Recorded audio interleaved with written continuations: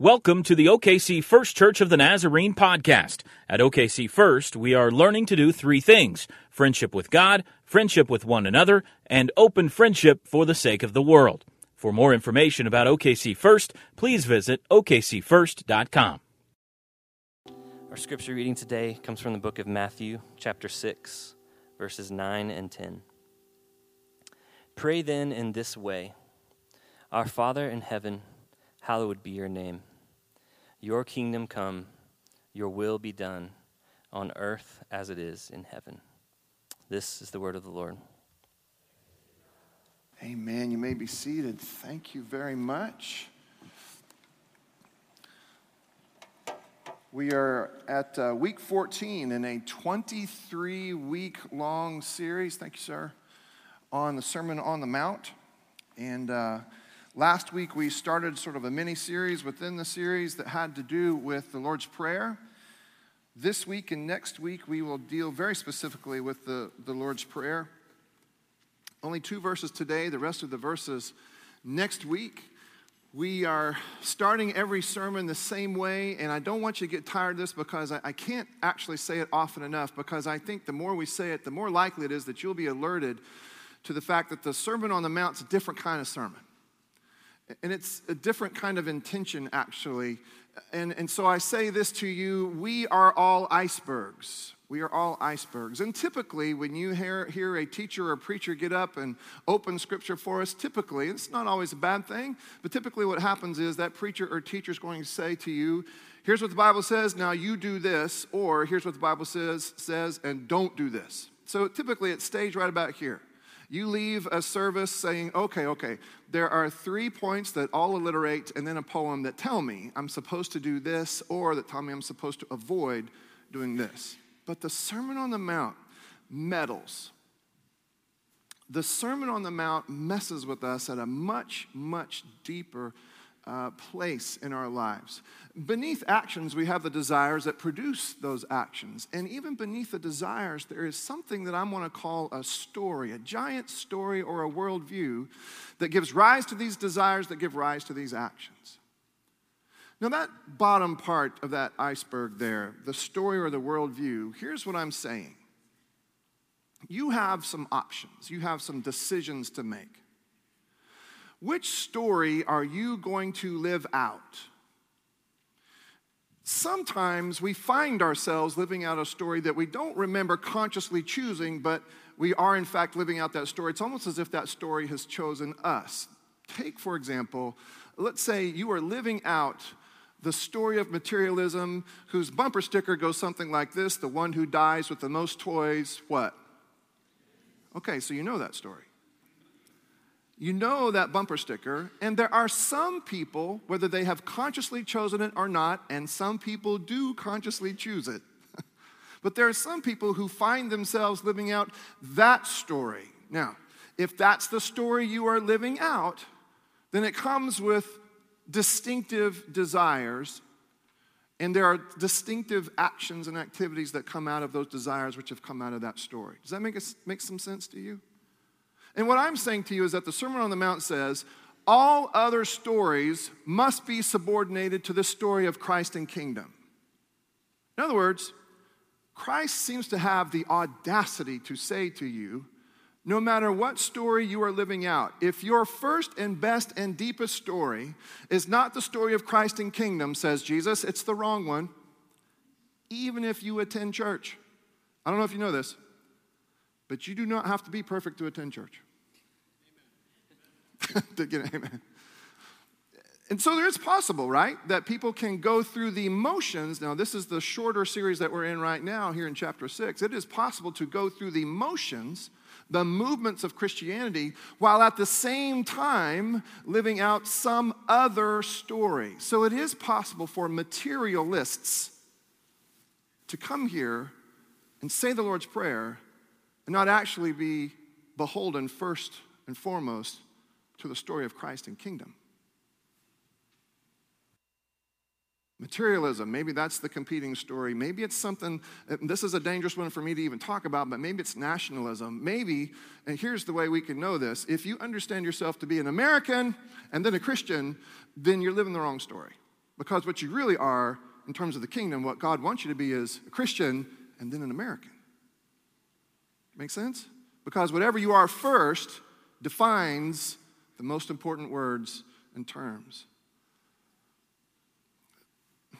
I think today we have to draw a target around, though, the most dangerous and competing story that I think reaches even deeper than nationalism, materialism, religious fundamentalism. There's a story that reaches even more deeply.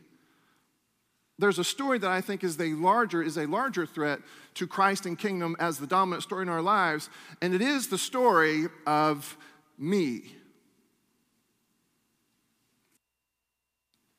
The story of, well, me. By the way, for you, it would be the story of you. I'm not saying that my story is the biggest. But for you, the chief competitor, hear this. The chief competitor for your life is not the devil. If our story is to be believed at all, then we believe that our Jesus has in a final sort of way, in a complete sort of way, dominated and defeated the enemy. Can I get an amen there? But the thing is, even against the backdrop of that victory, God has seen fit to give us the capacity to choose for or against him. And it seems like the choice is, will you choose Christ and kingdom or will you choose yourself? Will I choose Christ and kingdom or will I choose myself? And the dangerous thing about the story of me is that it can be so deep that you don't recognize that I don't know if a fish knows that that fish is swimming in water. It just is. And sometimes the story of me, the story of self-orientation can be so deep that it seems normal. That it seems normal. It does not strike us as something that must be changed because it's that normal. Sometimes the story of me is so deep and so pervasive that we don't even notice anymore that we are living out the story of me. And then we go to church. Now, this is the gist of all of this language here. As Jesus has come out now in chapter 6 of the Sermon on the Mount, what Jesus is saying is, man, you got to be really, really careful that you aren't being religious, but being religious against the backdrop of the story in your fasting or your sacrificing. I would say this to you.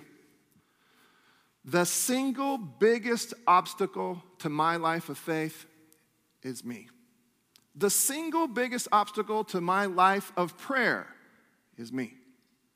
The single biggest challenge I have to overcome to be the kind of person that God wants me to be, and this is before we ever talk about whether or not I'm a pastor, right? The single biggest challenge I have in becoming the person that God wants me to be is me. Me. I didn't get an amen there, and I appreciate that. That was not a great place for an amen. Can I tell you something? The single biggest challenge to the authority and the lordship of Jesus Christ in your life is you. That's not a bad place for an amen. Okay, all right. It's you. Are you aware of just how self-oriented we can be?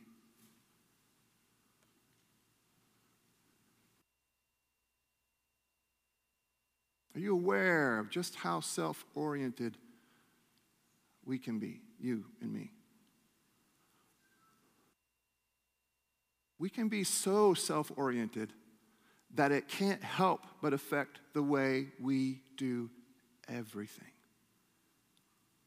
You cannot name something that is not somehow infected by an orientation to self. Now, if I have therapists in the rooms, your warning bells are going off. Now, hear this. I am not advocating that we should be self-hatred people. I don't believe that either.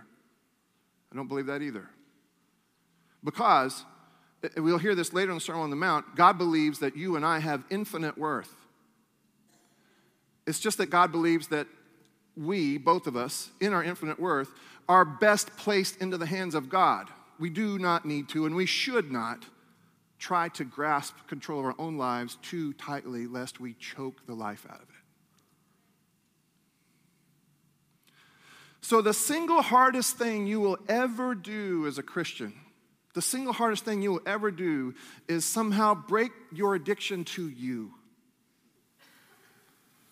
It will take hours and hours and hours and hours in prayer. It will take work that you cannot do. It'll take you offering yourself up to the God who can only do what God can do. It will take a lot of work, a lot of work. I'm reminded of a guy, this is one of my favorite authors here. This is Malcolm Gladwell, who's written a lot of books. Raise your hand if you've read a Malcolm Gladwell book, The Tipping Point, or Blink, or Outliers is this one. Outliers, and Outliers is a book that tries to tell us why people succeed. How do people succeed and why do they succeed? And amongst other theories that he postulates in this book, there's this one that's called the 10,000 hours rule. And what he says is this: if you want to be world class at anything, spend 10,000 hours doing it. And he says that because he's got a couple of pretty good stories. For example, there was this young man who went to a high school in Seattle, progressive high school, and back in the 70s, I guess, they actually had this thing called a computer. Now, yes, it did take up an entire hallway, right? It was this huge thing. But this little high school kid was given opportunity to mess with this computer for hours and hours and hours and hours until it became thousands of hours, until that guy became Bill Gates. And then there was a group of ragtag kids in England who got together and they started playing, and they actually had opportunity to play together for thousands and thousands and thousands of hours until they became the Beatles. And so what he's saying is, find me something that you want to be really good at, like world class. Spend 10,000 hours working on it, working at it, and you may have a chance. There are other factors involved there, but you may have a chance. Well, what if you and I, what if our greatest task that we would need to accomplish over the course of our lives, what if the greatest task, and I think this might be true, that the greatest task you and I have to accomplish in our lives is to finally break the addiction to ourselves so that we can actually love? My suspicion is, and I think Gladwell would agree with me, it may take somewhere upwards of 10,000 hours. What are you doing this week? 10,000 hours. Or more, amen? Because I'm telling you, this stuff can go so deep. I won't talk very much more about you, but I'll put myself on this chopping block. I can tell you, as your pastor, absolutely there's a way to go about this job in ways that are actually self-glorifying as opposed to God-glorifying.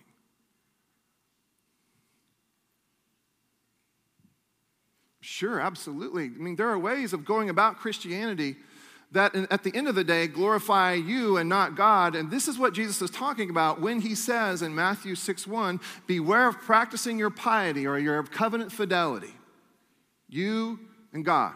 Beware of practicing your covenant fidelity before others in order to be seen by them, for then you have no reward from your Father in heaven. And then he goes immediately into giving. This is when he says, don't let your left hand know what your right hand is doing. And we've talked about how anatomically that seems to be a challenge, but we kind of get what he's trying to say. Don't give so as to be seen. You give for an audience of one. Today and next week, we're talking about praying for an audience of one. And Jesus is teaching us how to pray. But hear this. Jesus is also acknowledging that you and I suffered the same disease that every human being seems to suffer. That goes something that can be described like this: I love me more than I love God.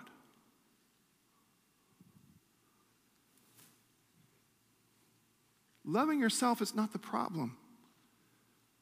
In fact, you will hear God say, you should have a healthy sense of regard and love and respect for yourself.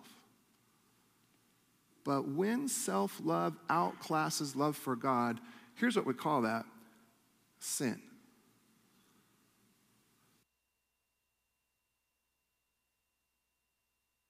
Now, here's the hard place that some of us are in now. Because some of us, and I love how honest you all are. Heard it again this morning. I love this young adult class I'm working with. And we just hear week after week brutal honesty. And some of you in your brutal honesty may say something like this.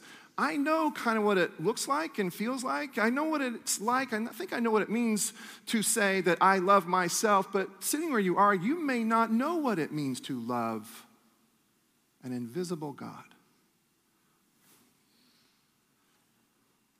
Okay, welcome. Lots of us have gathered here asking that same question. What does it mean to love God? What might it look like if my life were marked by love of God? Now I'm gonna pick on us. Ready? Folks who make electronic gadgets and devices are banking on our self-orientation. And by banking, I mean making a lot of money on our self-orientation. And notice, now I know some of you are reading scripture, you're Googling some of the words or even some of the images that I'm talking about, but some of you are candy crushing. Or setting a lineup.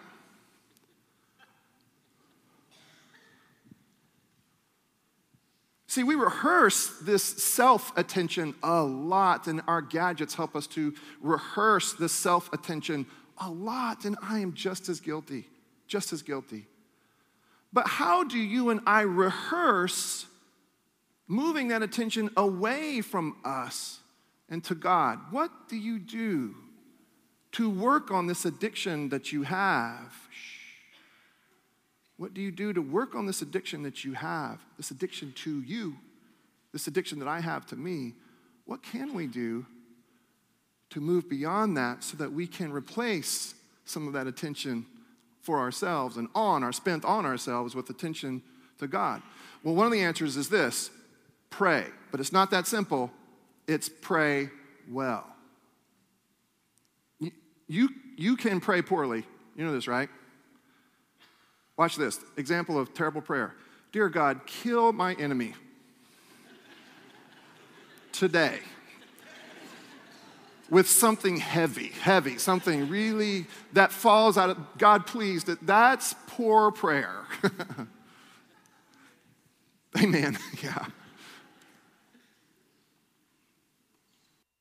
But how often are you the subject of your own praying?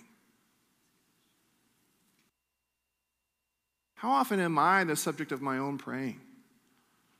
It's not a bad thing to pray for relief. It's not a bad thing to pray for relief. Again, it's not a bad thing to have a healthy regard for yourself.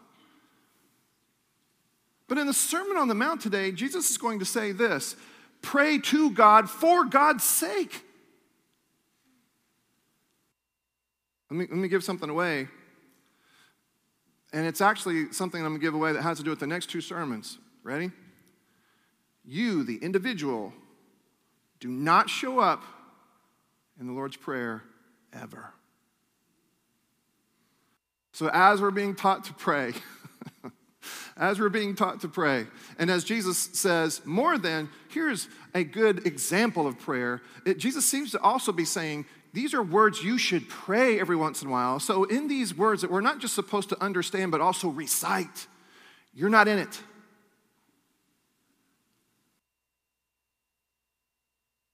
Now, how well does that match my praying?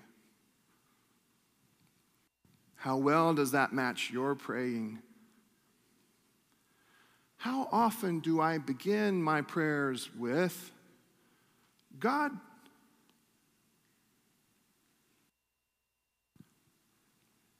you matter.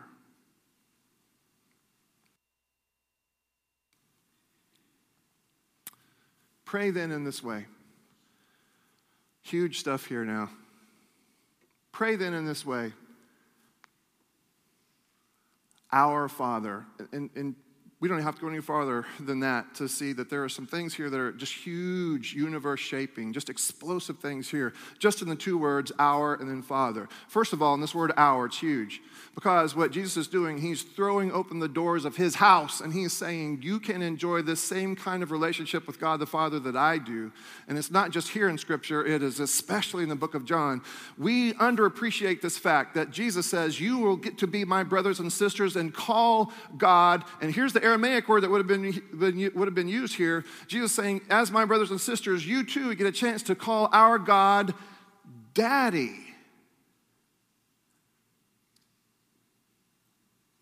Because in Aramaic,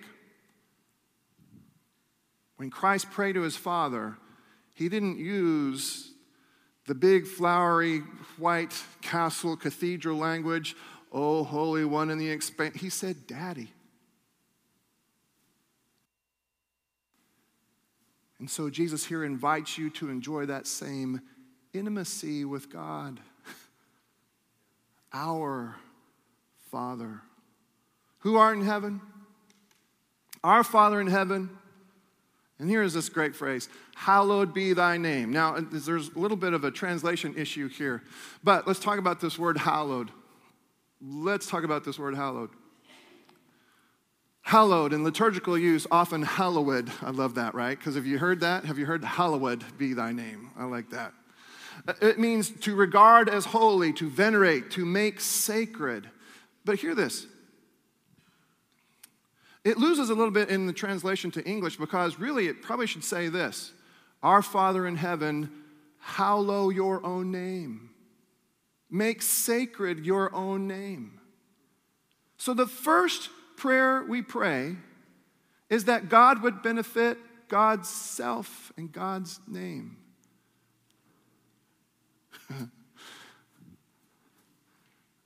Now there are some people who will hear that.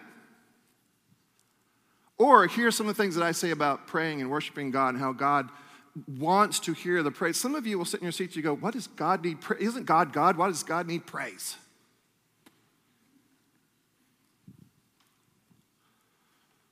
Why does God need to hallow God's own name?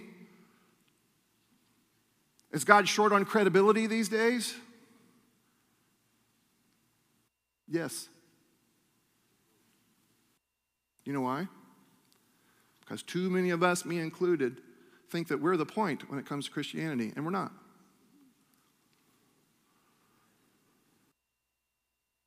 And so the prayer here is, and this is before we get to what you need, what you want. The prayer here is, God, make sacred your own name. And not just the name, but the name always refers to something. The name names the essence, the nature. In the book of Ezekiel, God is quoted as doing a lot of things. Rescuing people for the sake of my name. Holding back and not disciplining people for the sake of my name. Here's what God is saying. I want people to know who I am, because when people know who God is, there is help and hope and salvation when people know who God is. Do you want there to be help and hope and salvation in the world? And if so, why don't you start your prayers with that rather than, boy, God, I really need this in my marriage. Or God, I really need this where I work. Or God, I really need this where money is concerned. What if you prayed all your prayers and you started with, God, make your name great?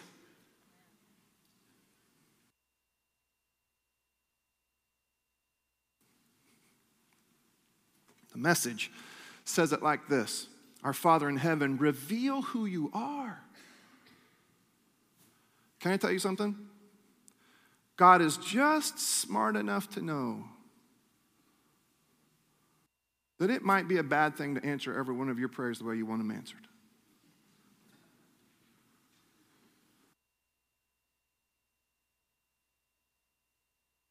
But God also knows that when the nature and the essence of God is further and further revealed, this is where you might have change and hope and salvation.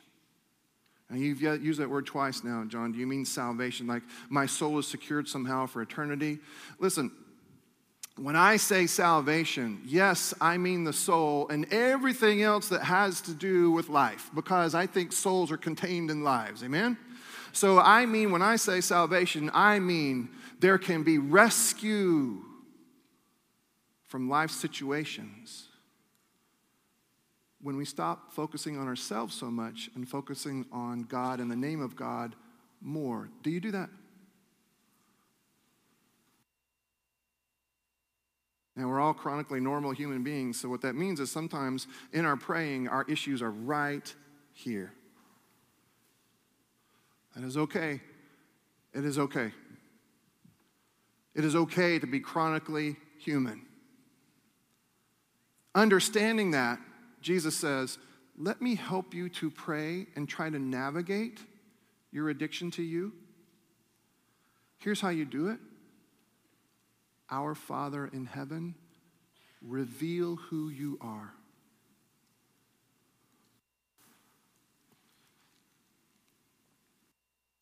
And beyond that, your kingdom come, your will be done on earth as it is in heaven. Serious soapbox warning here, okay? And we did this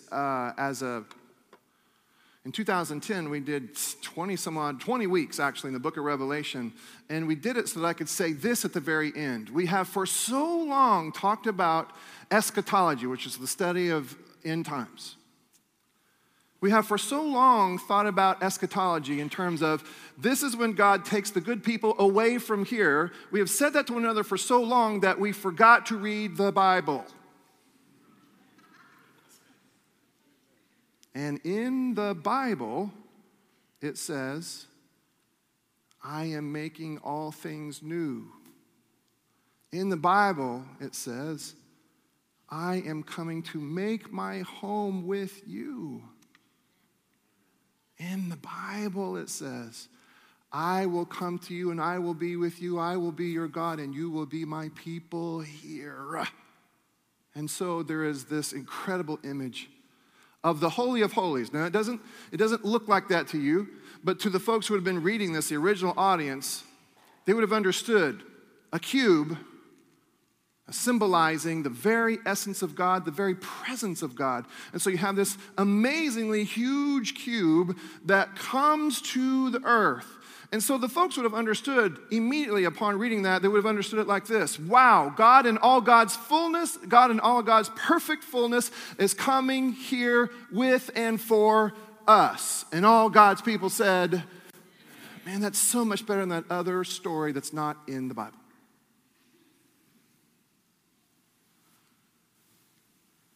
And one of our cues should have been the prayer.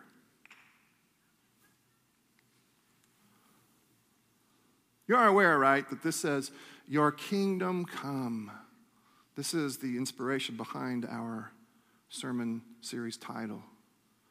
Your kingdom come, your will be done, totally away from here in some great by and by somewhere else. It's not what it says. What does it say? Your kingdom come, your will be done on earth. Y'all, what if that means Oklahoma? What if that means Oklahoma City around this church? What if this means your house? What if this means your place of work? Does anybody else want to agree that it does mean all those things? Do you know what the single biggest obstacle is? Me. You. God has a better dream than you do.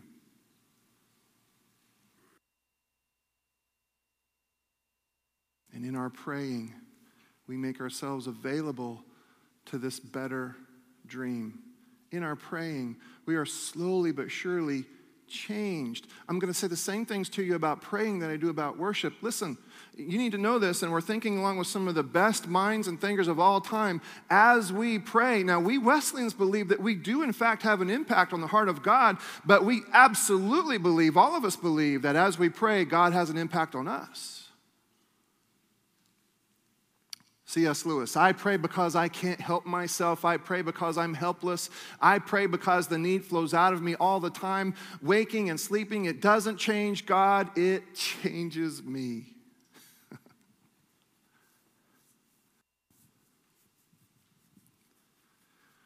And we need changing. The addiction to self runs so deep that I'm prescribing for all of us at least 10,000 hours of work in the other direction. And today, the admonition, the instruction from Christ himself goes like this. Well, we can start the process of breaking your addiction to you and my addiction to me. We can start the process of breaking those addictions by praying better. And here's how we'll pray better: by making sure that our prayers orient to God and God's life and God's hope and God's dream. Even if that means that prayer ends without us ever finally getting to you. I guess what I'm saying is, I think God's trustworthy. And like we heard 2 weeks ago, God's pretty well aware, because of God's heart and love for you and proximity to you, God knows what you need. And by the way, this is what you need. You need to not be addicted to you. And I need to not be addicted to me. And we need to replace those appetites and desires with an appetite and a desire for God. Let me ask you a very hard question. How would things be different for us? How might things be different for me? How would things be different for you if you loved God more than you loved yourself?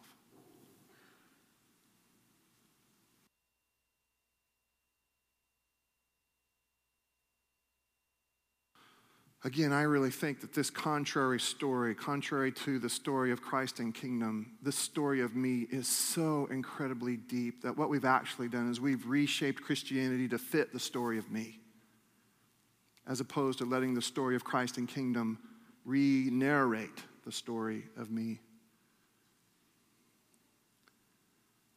And I say that as sort of an ugly testimony. I guess this is a giant support group all of a sudden, isn't it? But I do think life is different.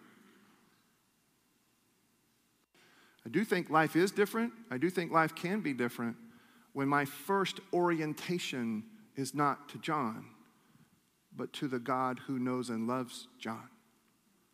But in order to get from here to there, I got to do some things. Included in that, I need to pray better.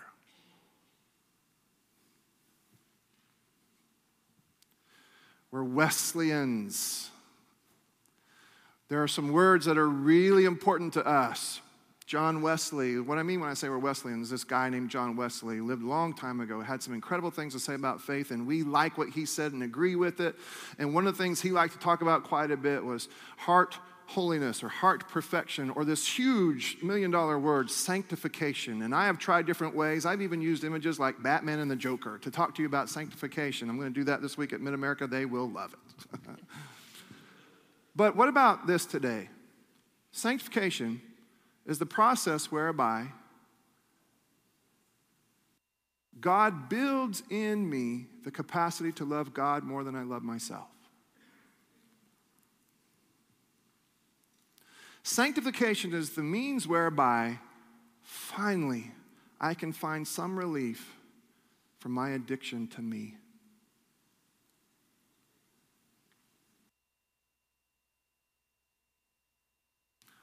I saw some pretty interesting images yesterday. Go ahead and advance that for me, one slide, Shane. Well, that's too many slides. Come back up. It'll come back. Yesterday, let's go ahead and cycle all the way through to the very end. Yesterday, a lot of us volunteered at the Redman Triathlon. I cannot fathom making the decision to participate in a triathlon. I get tired just thinking about driving that distance. But they bike 100 and some odd miles. How many miles do they bike? 112? And then they run 26-ish miles. And then they swim how many miles? How much? 1.2 miles. Madness, all of it. All of it's madness. It's incredible to me. That people make the decision to do this. But watch this. I think in the decision to do this, there is an amazing amount of self-denial that has to happen. Hear this. These folks don't stop when it hurts.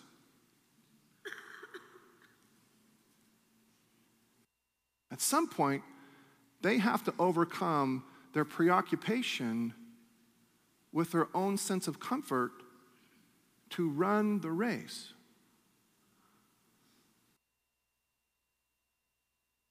I'm going to say that again because I think it should have hit harder than that. Ready?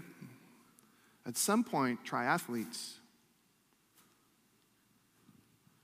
have to subordinate their own sense of self to a larger purpose in order to participate, much less finish this race.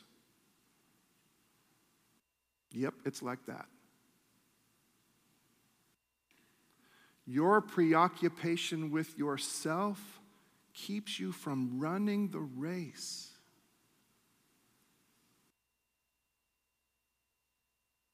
My preoccupation with myself that at times is so deep I'm not even aware of it, but even when I'm not aware of it, my preoccupation with myself can keep me from running the race, at least running that race well. And knowing humans, Jesus, as a human, said, here's one of the ways we will start to work through this deep addiction. We'll start it like this. Our Father in heaven, hallowed your own name. Your kingdom come here. Your will be done here on earth as it is in heaven. Last question before we pray. If the prayer ended there, would it be a satisfactory prayer for you?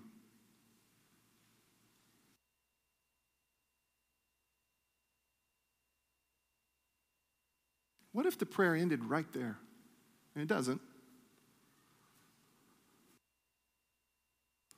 But what if it did? Lord's Prayer divides pretty evenly into two sections. One that has to do with God doing something for God's self. And then the other section we'll get to next week is prayers that God would do something for us, not me, but us. But what if the prayer stopped with, God, do something for yourself. Hallow your name. Bring your kingdom here. May your will be done here. To the extent that you find that to be a disappointing prayer, that may be an indication of the problem.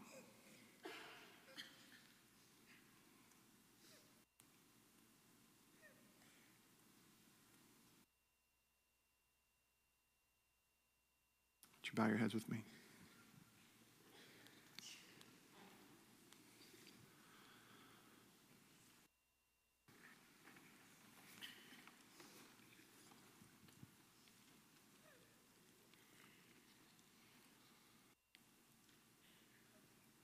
Father, teach us to pray.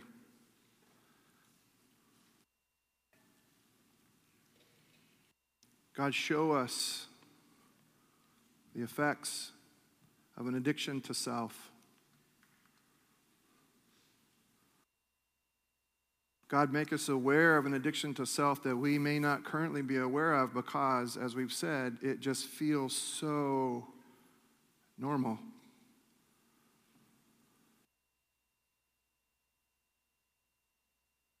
But help us to see how We have opted out of the race of faith and the race of Christianity, sometimes consciously, but sometimes subconsciously, because we've not yet subordinated our own wants and needs and desires to yours.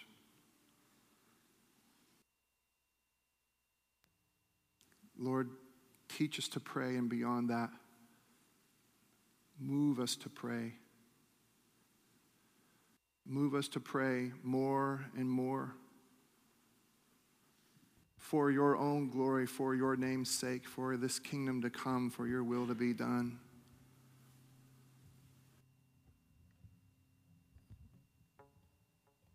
I'm going to ask you to stand with me. And I want to invite you to pray. And you have some options here. These side altars. These side altars are reserved, these padded altars are reserved for people who are in need of prayers for healing. And I promise you somebody will meet you at those places to pray that prayer for healing. And it's healing of all kinds. It's physical, it's mental and emotional, it's relational. You're welcome to come and pray that prayer, and you'll find that someone will come and pray with you. These altars across the front are open for all kinds of prayers. All kinds of different prayers, all kinds of different people. The thing is, when you come down to one of these altars to pray, you will find that someone at some point will touch you on the back of your head, your neck, your shoulders. But that is done so that you would know, beyond any shadow of doubt, that you are not alone. Now today, it's a very interesting altar call, right? Because some of us now feel like that we are immediately identifying ourselves as selfish if we come to the altar. Let me take the pressure off. We're all selfish.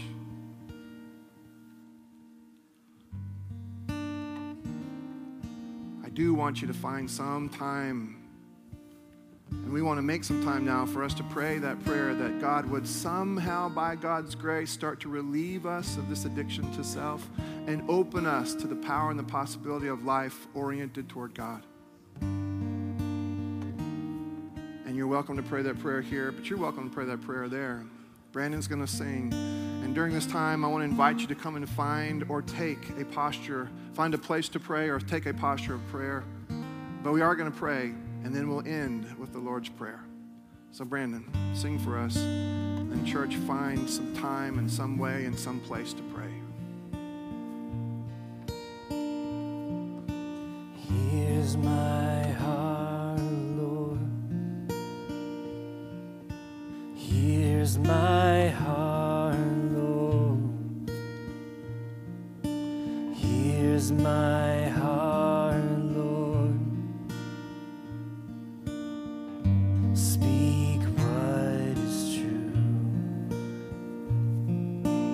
Here's my life, Lord. Here's my life, Lord. Here's my life, Lord. Speak what is true, 'cause I am found, I am yours, I am loved, I'm made pure, I have life, I can breathe, I am healed, I am free, 'cause you are strong, you are sure, you are light, you endure, you are good, always true, you are light, breaking through, you are more than enough, you are here, you are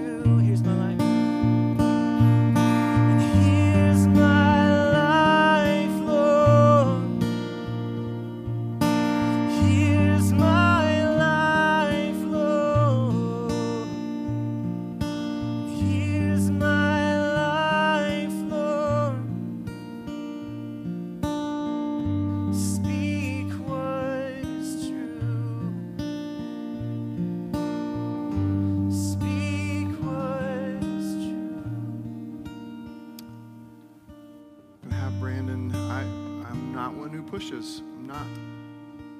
I'm not going to push now. I would say that I am impressed with the willingness to be vulnerable. I wish more men were.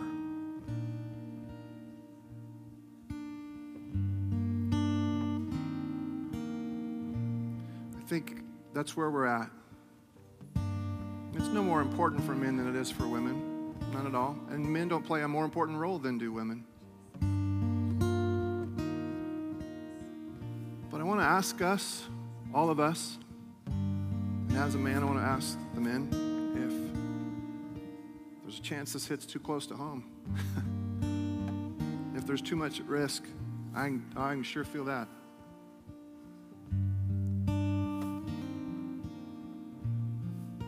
But you're safe to pray this prayer.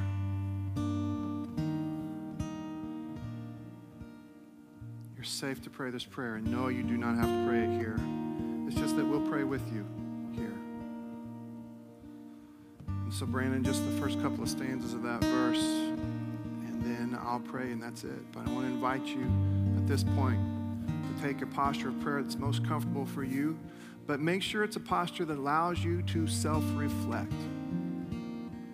Brandon, sing it for us one more time. Here's my heart, Lord. Here's my heart, Lord. Here's my heart, Lord. Speak what is true. Here's my life. And here's my life, Lord. Here's my life, Lord.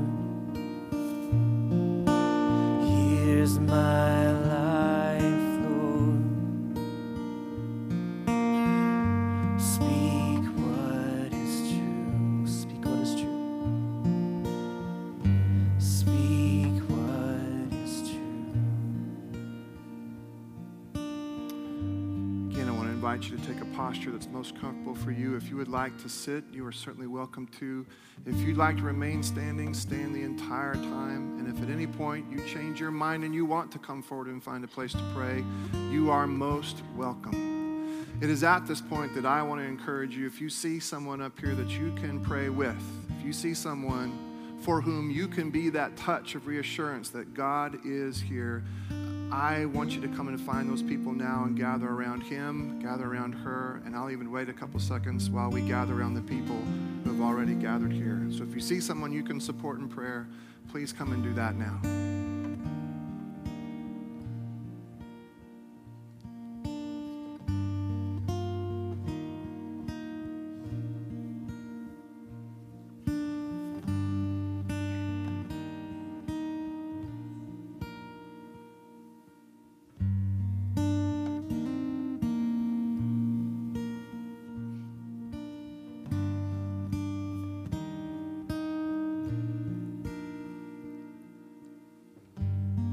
Father in heaven, reveal who you are.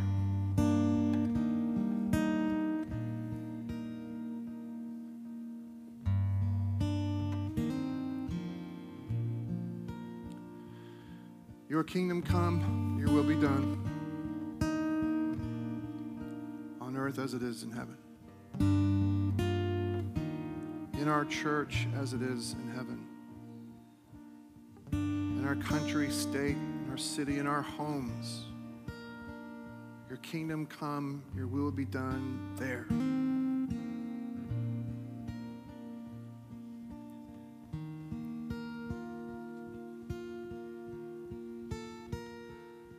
God, we begin by confessing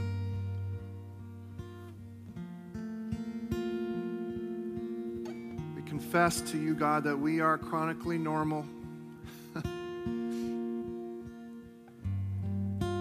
Hopelessly human, accept that.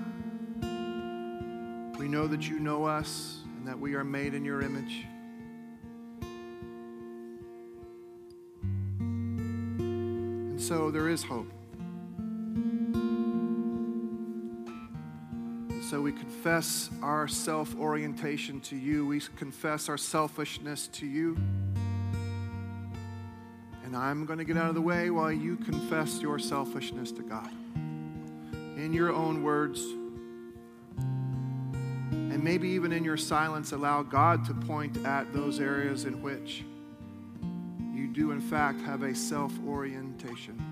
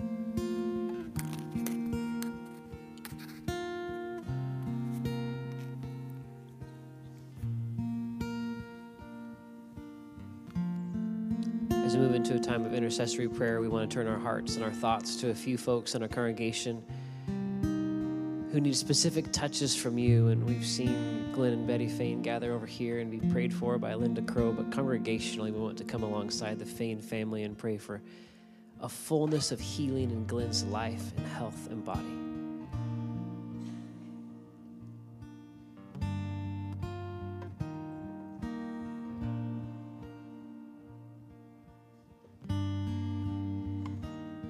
So grateful for this family, so grateful for the Glenn, and ask God you would heal his body.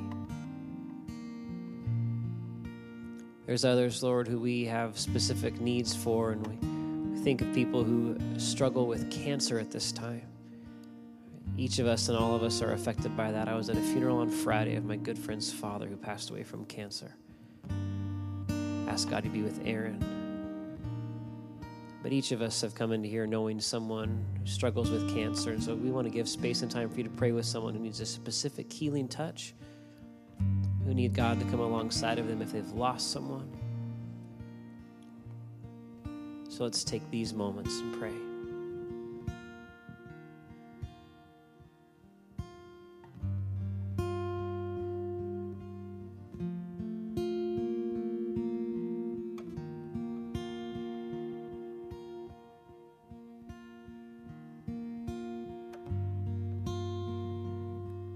Jesus, we ask you to be specifically with those this morning who are lonely, here among us or around us in our lives. We ask, God, you be with the incarcerated, the forgotten. Lord, we ask you to bless those of our members who are homebound. Lord, we ask you to bless our neighborhood, and we ask you, God, you would be with our church, CCIO, building of the Cole Center. God, we pray for our neighborhood.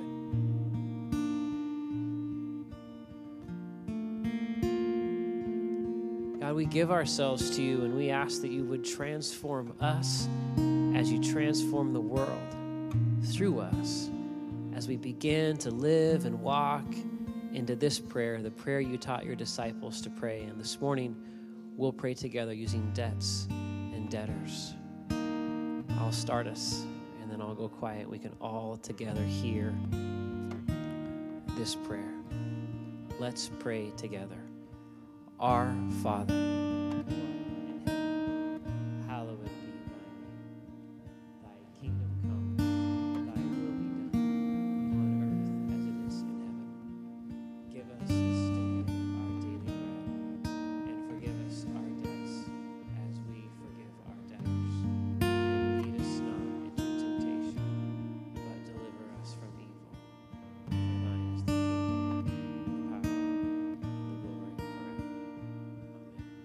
Thanks for listening to this podcast. For more information about OKC First, please visit okcfirst.com. Like us on Facebook at Oklahoma City First Church of the Nazarene, or follow us on Twitter at OKC First Church.